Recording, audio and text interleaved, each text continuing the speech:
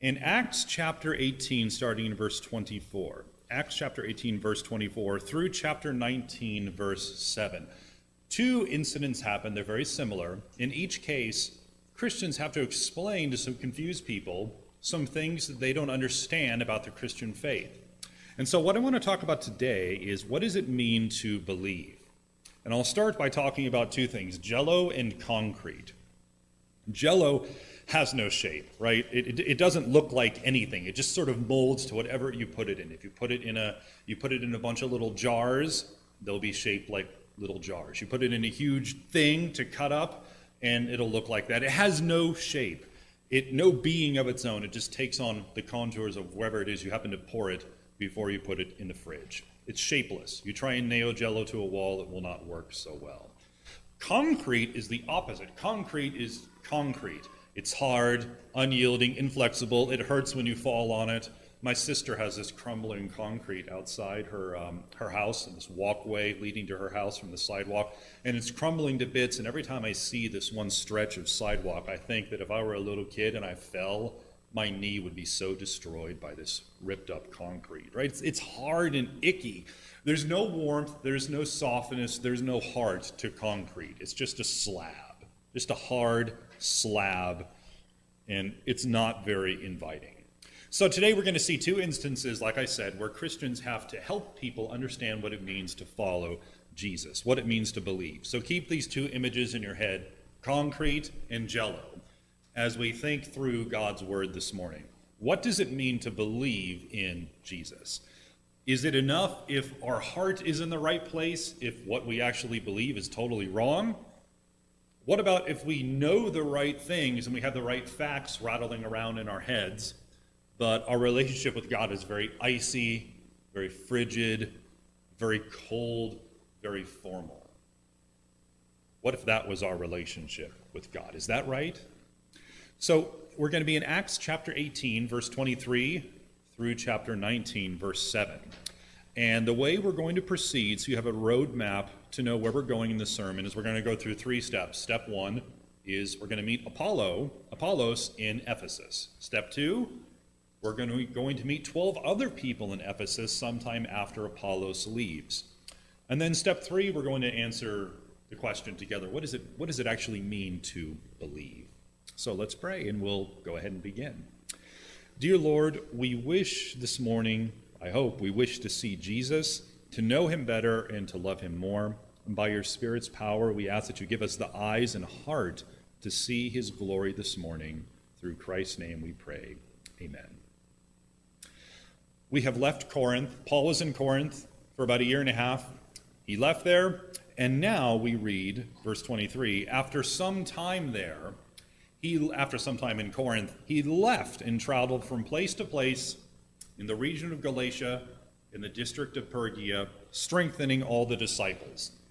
He left Corinth, he went back home to Antioch, spent a little bit of time there, and now he's wandering around visiting some of the churches he's already been. He's wandering around southern Turkey and that whole area over there. But meanwhile, flash to Ephesus, verse 24. A certain Jew named Apollos arrived in Ephesus. He was a native of Alexandria, was well educated and effective in his use of the scriptures. So it's hard unless we see a map. These are people from all over the place, right? These are not just one ethnic group of people from one place. Alexandria was and still is in Egypt. So we're down here, Alexandria. This is where Apollos is from. The Christian faith began in Jerusalem, and they are in Ephesus, which is up here. This is Turkey. This is a modern map, and Ephesus is right there. So these are people from everywhere. Apollos has come from Alexandria, it's where he's from, and here he is in Ephesus. So if you are ever told, or you're ever presented with an allegation that Christianity is a Western religion, that's not true. We have a guy from from Egypt. We have a religion that began in Jerusalem, and we have an incident taking place in Turkey. Okay, this is a multiculturalism to the nth degree. So here he is. Apollos is there. He's from Alexandria. He's well educated and effective in his use of the scriptures. He had been instructed in the way of the Lord and spoke as one stirred up by the Spirit. We never met Apollos before. If you've read 1 Corinthians, you know there's some sort of favoritism going on where some people in the church in Corinth prefer Paul, some people prefer Apollos, and that's the first you hear about this guy. But here he is. This is his introduction. He knows who the Lord is. He's filled with the Holy Spirit. He has there's a supernatural power about him. Not that he's supernatural, but I mean he's clearly filled with the Holy Spirit. He knows the Lord, right? He's not a charlatan. He taught accurately the things about Jesus, even though he was aware only of the baptism John proclaimed and practiced. So what's that mean? What's that mean? He doesn't know that Jesus has come. What did John preach? John told everyone to repent because the Messiah was coming. Apollos heard this from someone. Maybe he was there. Maybe his brother was there. Maybe he live streamed it on YouTube. I don't know, but he heard about the message, John's message, the Messiah is coming, repent, and Apollos did. He knows everything, but he's sort of missing the last act. He doesn't know Jesus has already come. But everything else is fine. He's preaching everything John said. John the Baptist's message was, the Messiah is coming. You need to prepare your hearts. All of y'all who call yourselves insiders in God's family, prepare your hearts and stop being hypocrites. Get ready for the Messiah to come. In Isaiah chapter 40, we have this image of all the mountains and all the valleys, all the obstructions between where the Lord's coming from and Jerusalem. It's all been flattened, right? It's all been flattened out. Now you have this huge, broad, 20-lane highway that leads right from wherever it is the Lord is coming, all the way to Jerusalem. And this is imagery. There really won't be a 20-lane highway, I promise. And we have this image of the Lord gathering up all his sheep as he's walking on the way, gathering up more and more sheep. He even gathers up these crippled little lambs who can't walk. He gathers them up, then holds them in his arms, and he's leading this proud, joyous parade of all of his people from exile all the way to Jerusalem to make everything better, to make everything right. And John was saying, don't you want to be a part of this? You want to join him now. You don't want to be one of the guys who's there when he comes who are against him. Repent, be serious, love the Lord. And that's what Apollos is doing. He's doing the same message. He's preaching the same message.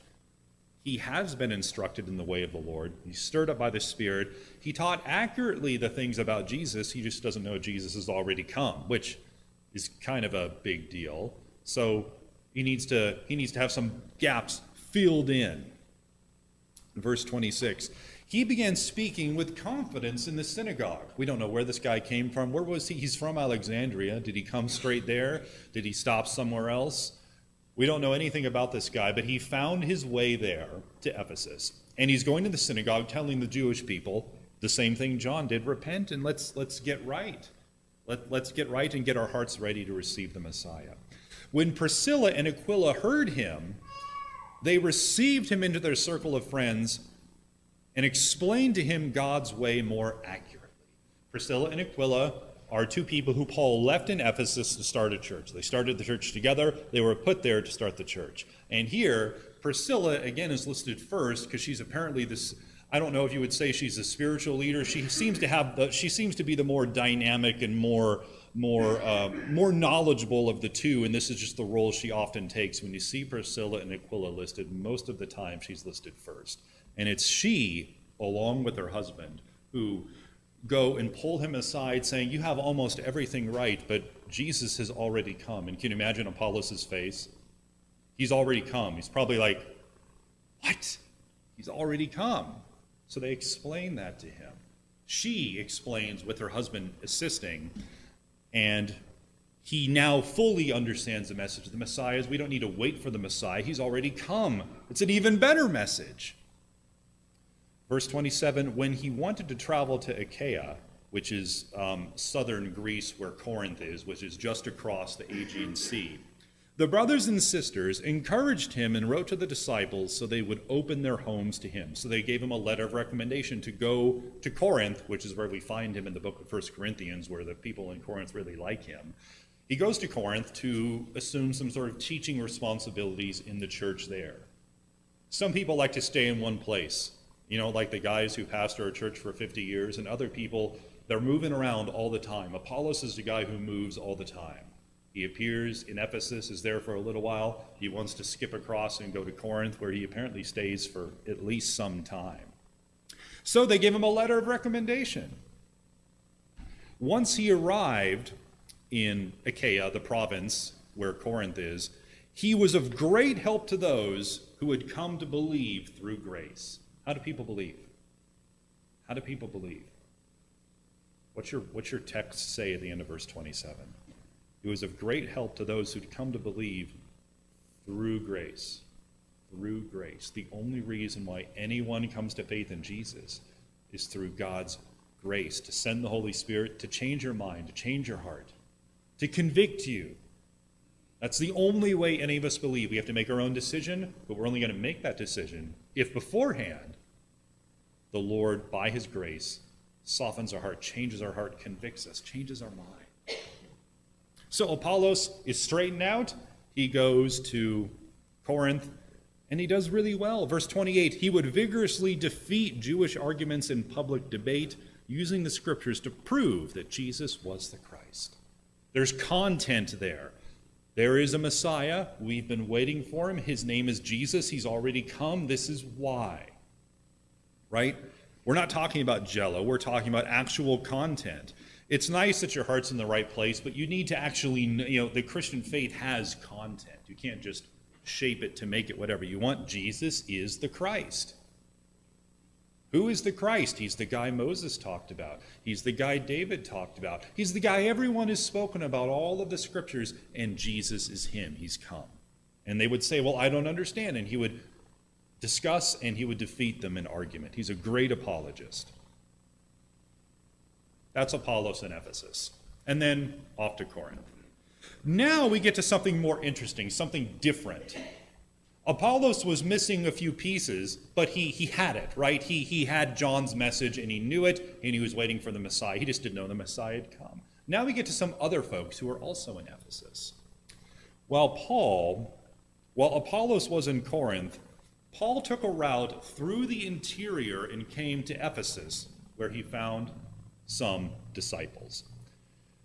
And apparently these people have had no contact with the church, Priscilla and Aquila's church that they lead together, because they're really confused. And you might wonder, well, if they had a church in Ephesus, how come these folks haven't found them? Well, if you're thinking that, how come Priscilla and Aquila haven't found them? How come they haven't sought out Christians in this city? Well, Ephesus is kind of a big city. Have you sought out every single church in Olympia, Lacey, Tumwater? Are there church? We were driving the other day in Yelm on this back road. There's a Calvary Chapel back there. I never even knew it existed.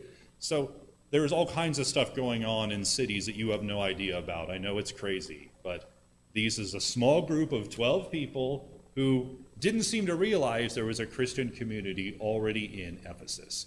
And Paul, as he's going about and deliberately finding and inserting himself into situations where he can talk to folks, he comes across these people no Christians have spoken to them before. And they're really confused. It says he found some disciples, some people who claim to be disciples. Verse 2, he asked them, did you receive the Holy Spirit when you came to believe? The Holy Spirit. This is an experiential question.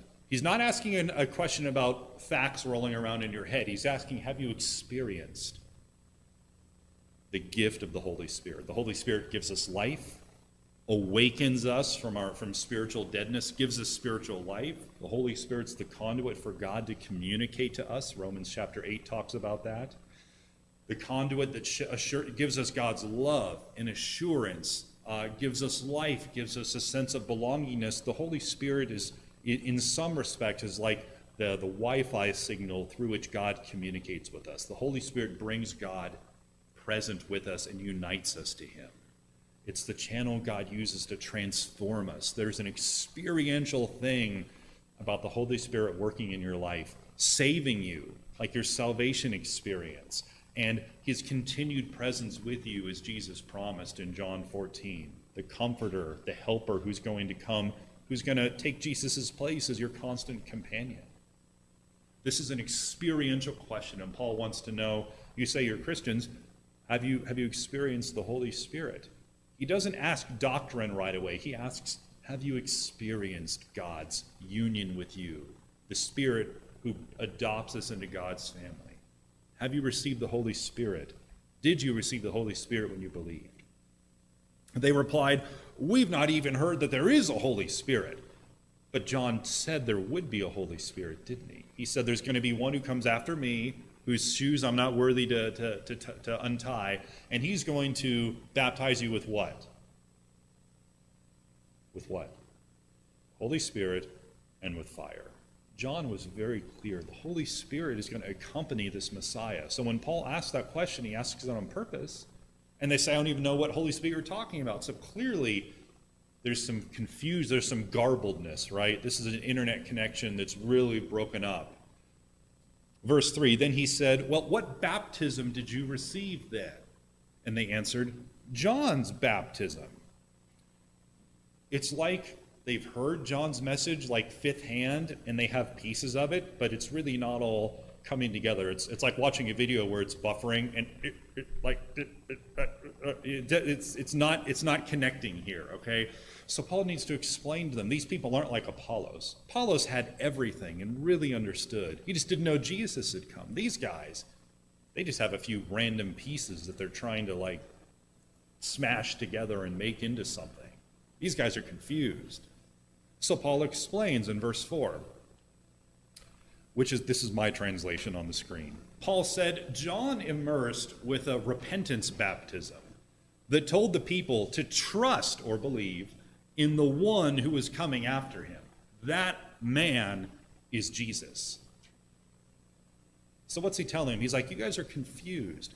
John's baptism didn't do anything for you. It was a baptism where you're pledging to God that you have repented and that you're waiting for the real one who's coming after, and that one is Jesus, and he's come.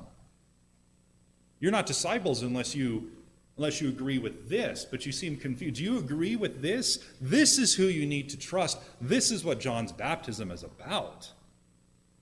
And verse 5, after they listened to Paul, they were baptized in the name of the Lord Jesus. And now something amazing happens here. I don't know if you've noticed this before. When you think about Pentecost, which is coming soon, you think about Acts chapter 2. But there are two other Pentecosts, smaller Pentecosts. There was one at Cornelius' house where God poured the Holy Spirit out, tongues of fire. Miraculously, they can now speak all sorts of foreign languages and teach. At Cornelius' house, saying God does accept people who aren't Jewish too. Imagine that. And everyone was shocked and astonished. And here, there's a third Pentecost, a second miniature Pentecost. Verse 6, they're baptized in the name of the Lord Jesus, believing in Jesus. Now they're baptized, knowing what baptism means. And then in verse 6, when Paul placed his hands on them, the Holy Spirit came on them, and they began speaking in other languages and prophesying, teaching. Altogether, there were about 12 people.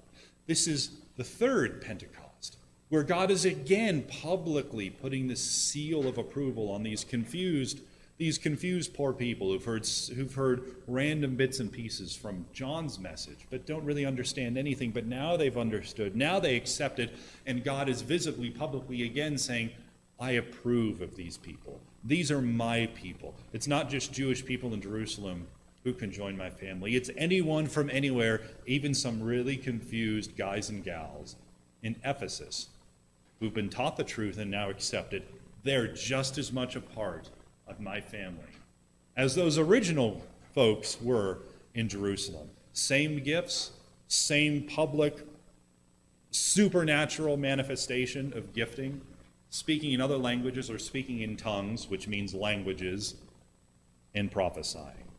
Altogether, there were about 12 people. What are we supposed to learn from these two events, right? This isn't the book of Romans. This isn't one of the letters. This isn't 2 Peter, where he's like arguing a point and he's trying to get you to do something. This is just relating history. What are you and I supposed to do with these two events in history?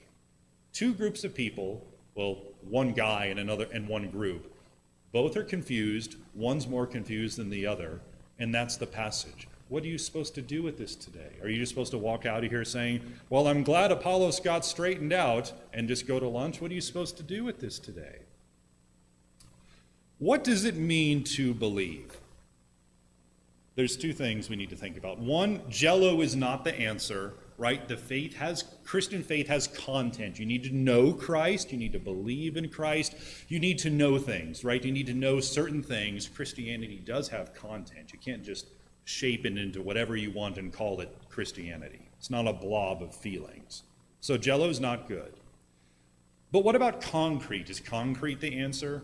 Hard, unyielding, stiff, no warmth, just concrete? Is that the answer? We need to believe, we do need to believe the right things, but because we can't redefine reality, right? The Mariners are not going to win the World Series. The Seahawks will definitely not win the Super Bowl now. To believe that this coming year they will win the Super Bowl is to believe in a team that does not exist, right? It doesn't exist. You can choose to believe it, but it's not reality, right? Russell Wilson is gone, right? It's not going to happen right now. Maybe next year, right? So you can choose to believe that they'll win, but they won't, right? It's a fact. It's not going to happen this year. Christianity, you can't just make it what you want. You have to believe in the content. You know, when we come to repent and believe in Jesus, in the real Jesus, that God's Son has come to rescue us from ourselves. He's come and he's been perfect because we can't be perfect, so he was perfect for us. We do bad things, we break God's law, and we have to pay for it, but he paid for us. We're in captive to Satan. He's our master, so to speak. We're in bondage, we're slaves, but because Jesus was never a captive to Satan and triumphed over him, if we follow Jesus, he breaks those chains away, and we can just follow him right out of prison if we want. And that Christians are gathered into churches which are like embassies for God's message. And Christians are ambassadors who work out of those embassies, who go out wherever it is they go, wherever you work, wherever you live. We're ambassadors for God's message, for Jesus' message. And God is up there in heaven liberating people all over this world through his Son by the power of the Spirit. Like there's content to the Christian message. So what does it mean to believe in Jesus? I told you to remember Jello and concrete. Both of these are opposite extremes that need to be avoided. First, concrete is bad. Don't be an icy, believing in Jesus is not an icy thing, a cold thing, a stiff thing with no joy. Does this guy look like someone you want to hang out with? Does he look like a fun-loving guy? Does this guy, is warmth radiating out from the screen upon you? Hey, do not be a Puritan, right? We don't need to be like this, right? All knowledge in the head, but where's the heart? All things you can't do, but where's love? It's just cold, right? Doctrine's important, knowledge is important. It's good to know. It's good to know that the canonic theories of Jesus' incarnation probably aren't the best idea, but there's more to your faith than cold, icy facts that rattle around in your head.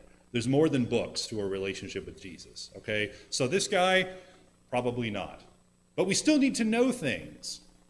But we don't need to be Puritan icebergs. And we also don't need to be plates of strawberry jello. Like hippies, we just need to love and show love and love, but there's really nothing there. It's just a bunch of words, right? Just love, peace, rock and roll, just mushy love, right? But with no content. Both of those are extremes. We need to take the best of both of these. Knowledge is important, but so is love and right understanding. So we have like a cross, like a Puritan sort of hippie thing. A cross of both, and I worked very hard on this image, by the way. So I worked very hard on trying to take the best of both tendencies. I want to make sure I know the right things about Jesus. What's it mean to believe in Jesus? I want to know the right things, and that's good.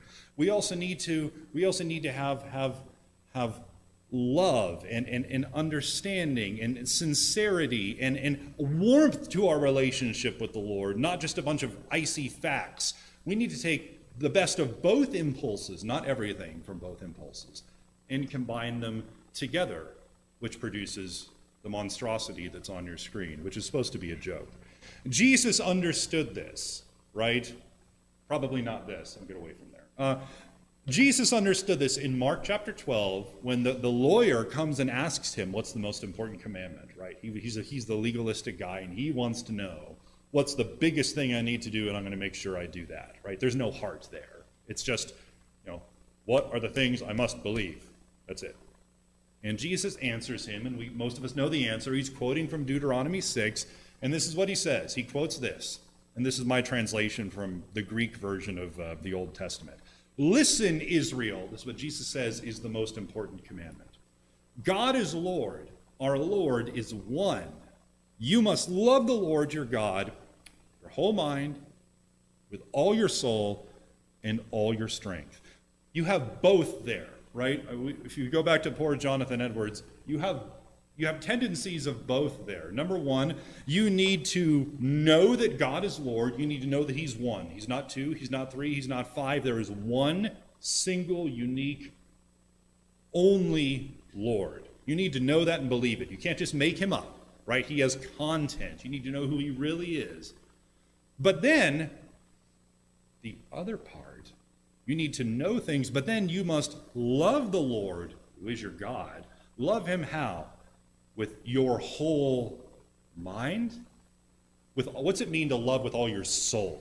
What's that mean? Help me. What's it mean to love something with all your soul? What's it saying?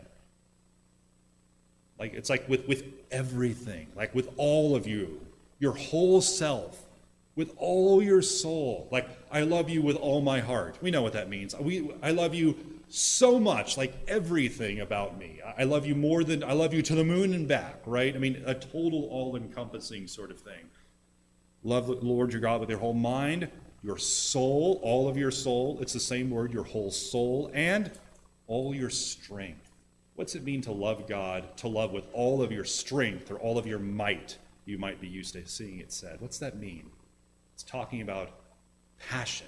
It's talking about with energy, a fervency. It's talking about passion. The whole entire weight of all three of those faculties, your mind, where all those facts can rattle around, your whole soul, your whole being, and then with passion, warmth. In Isaiah 61, when Jesus went to his hometown synagogue in Luke chapter 4, he read from Isaiah 61, and this is what he said. This is what Isaiah says in Isaiah 61, verses 1 through 2. God, he has sent me to bring good news to the oppressed, to bind up the brokenhearted, to proclaim release for captives and liberation for prisoners, to proclaim the year of the Lord's favor and a day of vindication for our God, to comfort all who mourn. And if this is the kind of thing that Jesus has come to do for all of these groups of people, then that means this rescue is going to naturally produce, number one, we want to know who rescued us, but number two, we will respond with love and gratitude, and our relationship will be warm and heartfelt and real. We love him because he first loved us. 1 John 4:19. So what does it mean to believe?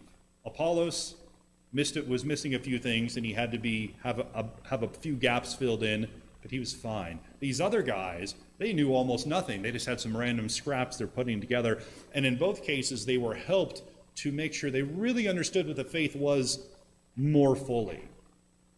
So these two passages talk about what does it mean to believe in Jesus? What's it mean? It means, number one, not the icy formality of a cold shower or an arranged marriage to a stranger. Very cold, stiff. Not that, okay? And it's also not this sweet nothingness of cotton candy or a blob of Jell-O. Love. All you need is love. Love is all you need. Just nothingness, just sickening sweet cotton candy, but with no. Have you ever eaten cotton candy? It does nothing for you. It's just a bunch of sweet nastiness. You still need to eat food afterward because it doesn't do anything for you, but it sure tastes sweet.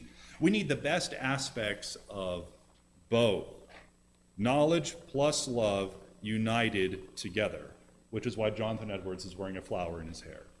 So what should we do? What should you do with this? You can do many things with this. What I would suggest, a recommendation that I have of one way you can make this real. But what does it mean to believe in Jesus? Know who he is, know what the faith is, and love. Love the Lord your God with all your heart, soul, might. Love plus knowledge, united together, believing in Jesus' message. What should you do about this? Before you go to bed at night and when you get up in the morning, pray a simple prayer, asking God two things. Number one, teach me to know you better. Teach me to know you better. Number two, teach me to love you more. Teach me to love you more. If you pray before bed or in the morning, this is a 10-second prayer that you can pray, asking God, teach me to know you better. Help me to love you more.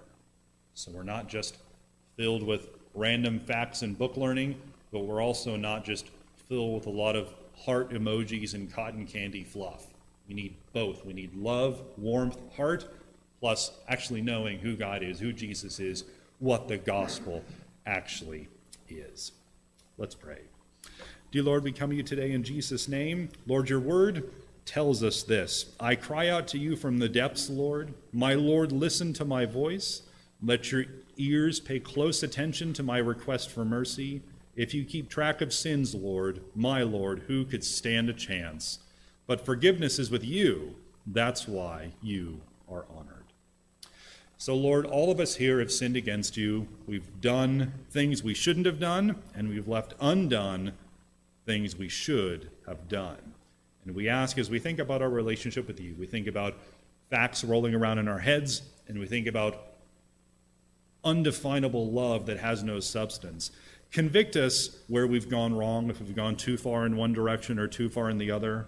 Comfort us, assure us of your grace, lead us onto the right path to know you and to love you, not one versus the other.